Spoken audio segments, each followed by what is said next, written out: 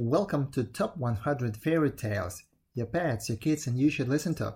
The story of Sidi Numan, an Arabic fairy tale, written by Nuprosta. The Caliph Harun al-Rashid was much pleased with the tale of the blind man and the dervish, and when it was finished he turned to the young man who had ill-treated his horse and inquired his name also.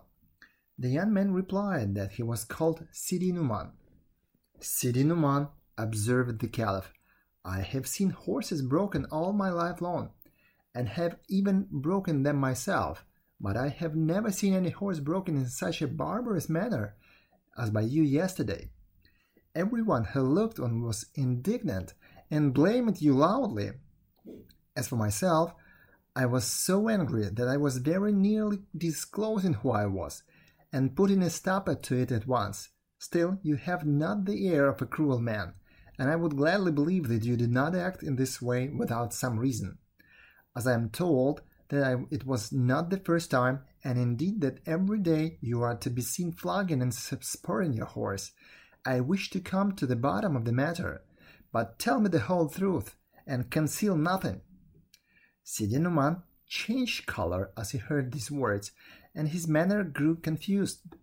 But he saw plainly that there was no help for it, so he prostrated himself before the throne of the Caliph and tried to obey, but the words stuck in his throat and remained silent.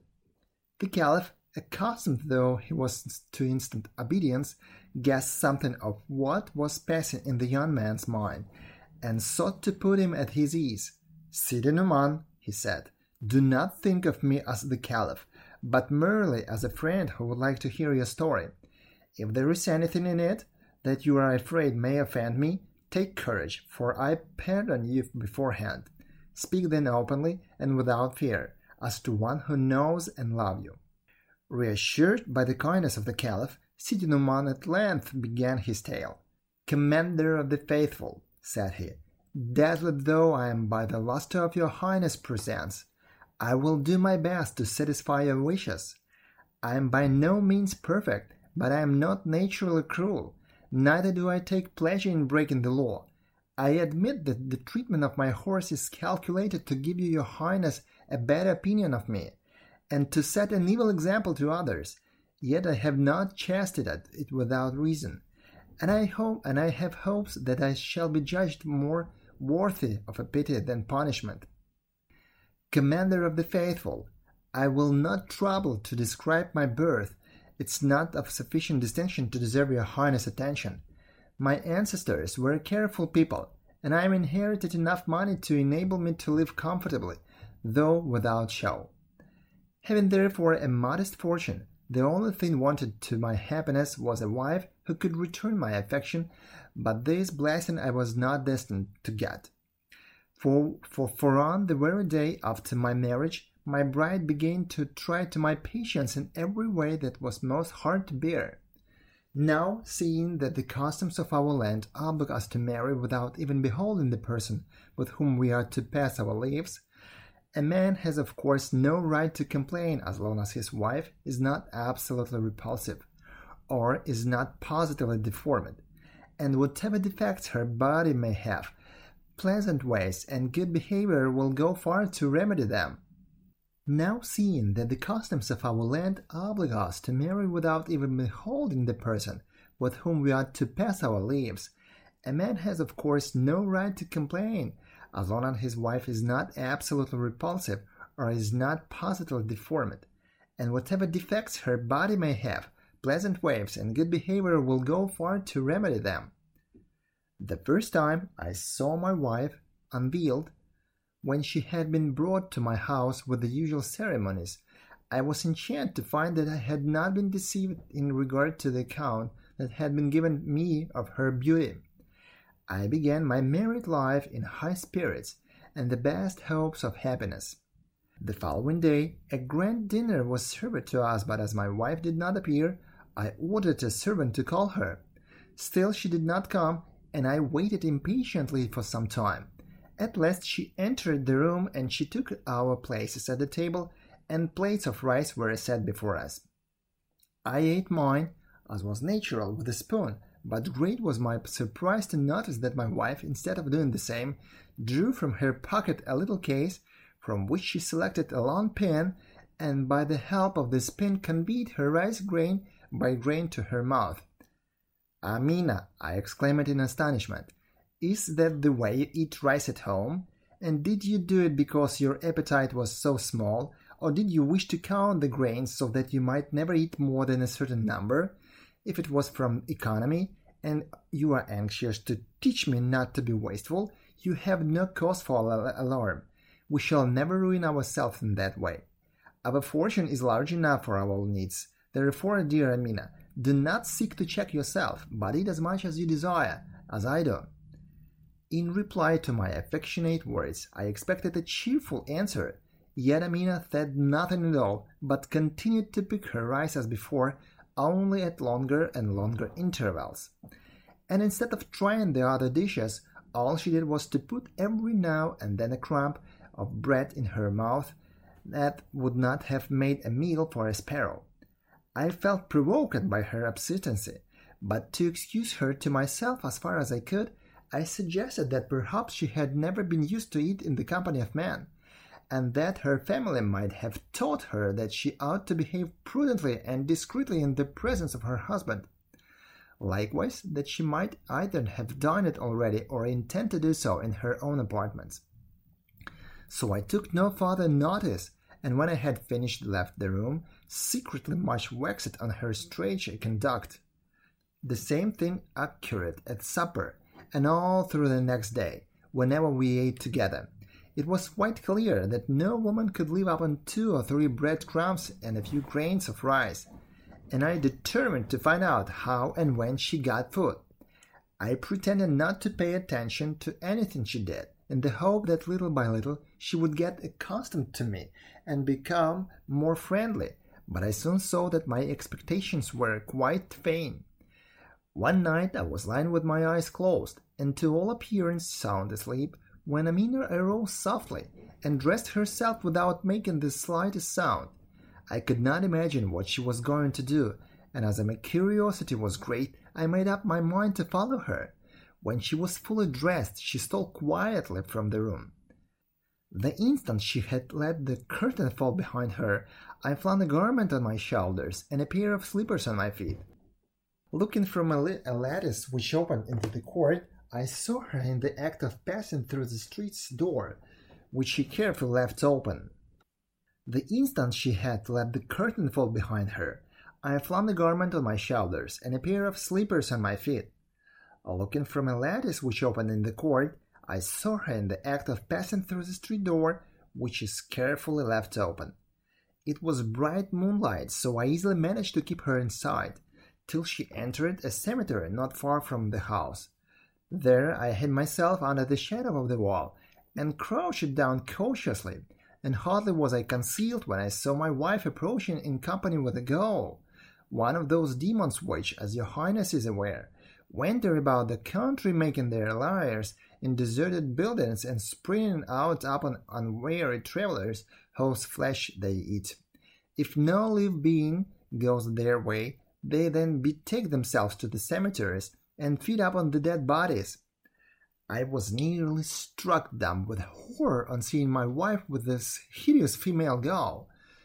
They passed by me without noticing me, began to dig up a corpse which had been buried that day, and then sat down on the edge of the grave to enjoy their frightful repast, talking quietly and cheerfully all the while, though I was too far off to hear what they said. When they had finished, they threw back the body into the grave and heaped back the earth upon it. I made no effort to disturb them, and returned quickly to the house, when I took care to leave the door open, as I previously found it. Then I got back into bed, and pretended to sleep soundly. A short time after, Amina entered as quietly as she had gone out. She undressed and stole into bed, congratulating herself apparently on the cleverness with which she had managed her expedition. As may be guessed, after such a scene, it was long before I could close my eyes, and at the first sound which called the faithful to prayer, I put on my clothes and went to the mosque, But even prayer did not restore peace to my troubled spirit, and I could not face my wife until I had made up my mind what future course I should pursue in regard to her. I therefore spent the morning roaming about from one garden to another, turning over various plans for compelling my wife to give up her horrible ways. I thought of using violence to make her submit, but felt reluctant to be unkind to her. Besides, I had an instinct that gentle means had the best chances of success, so, a little soothed, I turned towards home, which I reached about the hour of dinner. As soon as I appeared, Amina ordered dinner to be served, and we sat down together. As usual, she persisted in only picking a few grains of rice, and I resolved to speak to her at once of what lay so heavily on my heart. "Amina," I said as quietly as possible, "you must have guessed the surprise I felt when the day after our marriage you declined to eat anything but a few morsels of rice, and altogether behaved in such a manner that most husbands would have been deeply wounded. However, I had patience with you, and only tried to tempt your appetite by the choicest dishes I could invent, but all to no purpose. Still, Amina, it seems to me that there is some among of them as sweet to the taste of the flesh of a corpse." I had no sooner uttered these words than Amina, who instantly understood that I had followed her to the graveyard, was seized with a passion beyond any that I have ever witnessed. Her face became purple, her eyes looked as if they would start from her head, and she positively foamed with rage. I watched her with terror, wondering what would happen next, but little thinking what would be the end of her fury. She seized a vessel of water that stood at hand, and plunging her hand in it, murmured some words I failed to catch. Then, sprinkling it on my face, she cried madly, "Wretch, receive the reward of your pride and become a dog!" The words were not out of her mouth when, without feeling conscious that any change was passing over me, I suddenly knew that I had ceased to be a man. In the greatness of the shock and surprise, for I had no idea that Amina was a magician, I never dreamed of running away, and stood rooted to the spot while Amina grasped a stick and began to beat me. Indeed, her blows were so heavy that I only wonder they did not kill me at once. However, they succeeded in rousing me from my stupor, and I dashed into the courtyard, followed closely by Amina, who made frantic drives at me, which I was not quick enough to dodge. At last she got tired of pursuing me, or else a new trick entered into her head, which would give me speedy and painful death. She opened the gate leading into the street, intending to crush me as I passed through. Dog though I was, I saw through her design, and stunned into presence of mind by the greatness of the danger, I timed my movements so well that I contrived to rush through, and only the tip of my tail received a squeeze as she banged the gate. I was safe, but my tail hurt me horribly, and I yelped and howled so loud all along the streets that the other dogs came and attacked me, which made matters no better. In order to avoid them, I took refuge in a cook shop, where tongues and sheep's heads were sold. At first, the owner showered me great kindness, and drove away the other dogs that were still at my heels, while I crept into the darkest corner. But though I was safe for the moment, I was not destined to remain long under his protection, for he was one of those who hold all dogs so to be unclean, and that all the washing in the world will hardly purify you from their contact. So after my enemies had gone to seek other prey, he tried to lure me from my corner in order to force me into the street. But I refused to come out of my hole, and spent the night in sleep, which I sorely needed after the pain inflicted on me by Amina. I have no wish to weary your highness by dwelling on that sad thoughts which accompanied my change of shape, but it may interest you to hear that the next morning my host went out early to do his marketing, and returned laden with the sheep's heads, and tossed and throated that formed his stock in trade for the day. The smell of meat attracted various hungry dogs in the neighborhood, and they gathered round the door begging for some bits. I stole out of my corner and stood with them.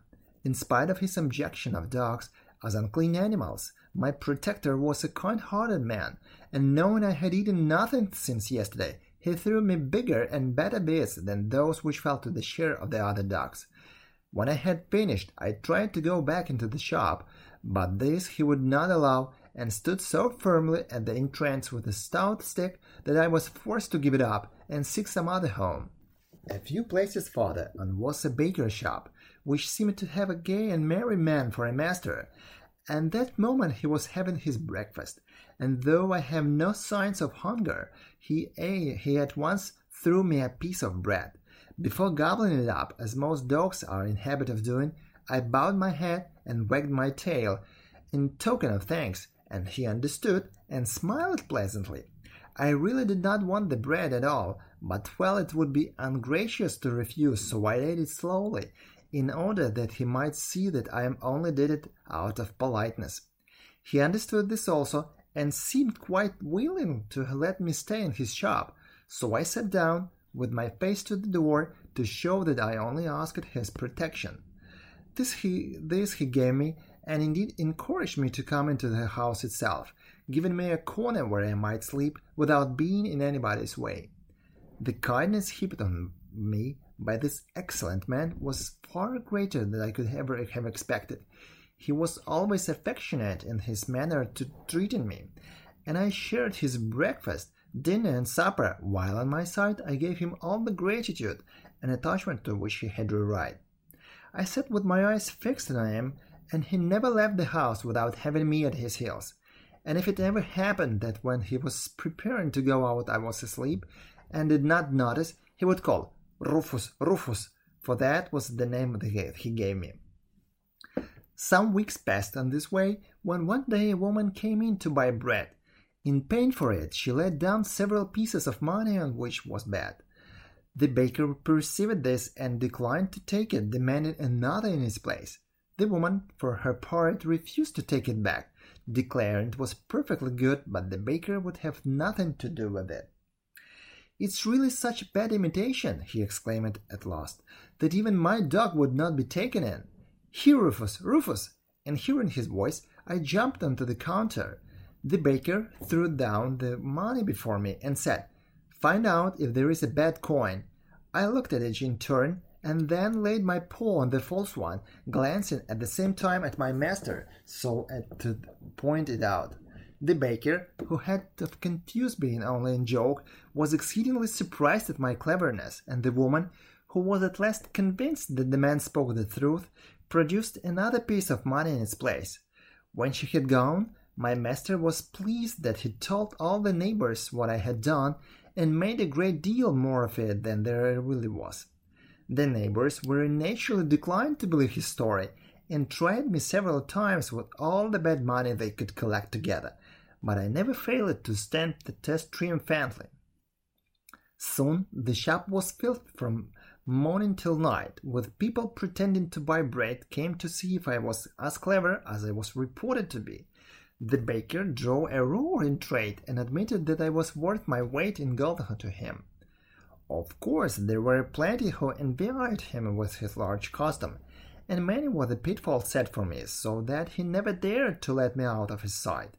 One day a woman, who had not been in the shop before, came to ask for bread like the rest. As usual, I was lying on the counter, and she drew down coins before me, one of which was false. I detected it at once and put my paw on it, looking as I did at the woman. "Yes," she said, nodding her head, "you are quite right. That is the one." She stood gazing at me attentively for some time, then paid for the bread, and left the shop, making a sign for me to follow her secretly.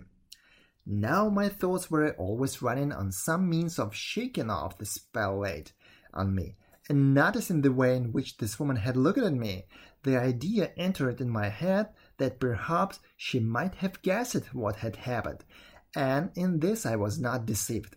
However, I let her go on a little way, and merely stood at the door watching her. She turned, and seeing that I was quite still, she again beckoned to me. The baker all this while was busy with his oven, and had forgotten all about me, so I stole out softly, and ran after the woman. When we came to her house, which was some distance off, she opened the door and then said to me, come in, you will never be sorry that you followed me." When I had entered, she fastened the door and took me into a large room where a beautiful girl was working at a piece of embroidery.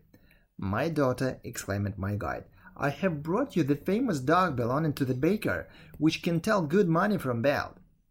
You know that when I first heard of him, I told you I was sure he must be really a man, changed into a dog by magic. Today I went to the baker's to prove for myself the truth of the story, and persuaded the dog to follow me here. Now, what do you say?" "You are right, mother," replied the girl, and rising she dipped her hand into a vessel of water. Then sprinkling it over me, she said, "If you were a born dog, remain dog, but if you were a born man, by virtue of this water, resume to your proper form." In one moment the spell was broken. The dog's shape vanished as if it had never been, and I was a man who stood before her. Overcome with gratitude at my deliverance, I flung myself at her feet and kissed the hem of her garment. "How can I thank you for your goodness towards a stranger, and for what you have done? Henceforth I am your slave. Deal with me as you will." Then, in order to explain how I come to be changed into a dog, I told her my whole story, and finished with rendering the mother the thanks due to her for the happiness she had brought me. "Sidi Nouman," returned the daughter, "say no more about the obligation you are under to us. The knowledge that we have been of service to you is ample payment. Let us speak of Amina, your wife, with whom I was acquainted before her marriage. I was aware that she was a magician, and she knew that I had studied the same art under the same mistress. We met often, going to the same bath, but we did not like each other, and never sought to become friends. As to what concerns you, it's not enough to have broken your spell. She must be punished for her wickedness. Remain for a moment with my mother, I beg," she added hastily. "I will return shortly." Left alone with the mother, I again expressed the gratitude I felt to her as well as to her daughter. "My daughter," she answered, "is, as you see, as accomplished as a magician as Amina herself, but you would be astonished at the amount of good she does by her knowledge. That is why I have never interfered. Otherwise, I should have put a stop to it long ago." As she spoke, her daughter entered with a small bottle in her hand. "Sidi Nouman," she said, "the books I have just consulted tell me that Amina is not at home at present, but she should return at any moment. I have likewise found out by their means that she pretends before the servants great uneasiness as to your absence. She has circulated a story that while at dinner with her you remembered some important business that had to be done at once, and left the house without shutting the door.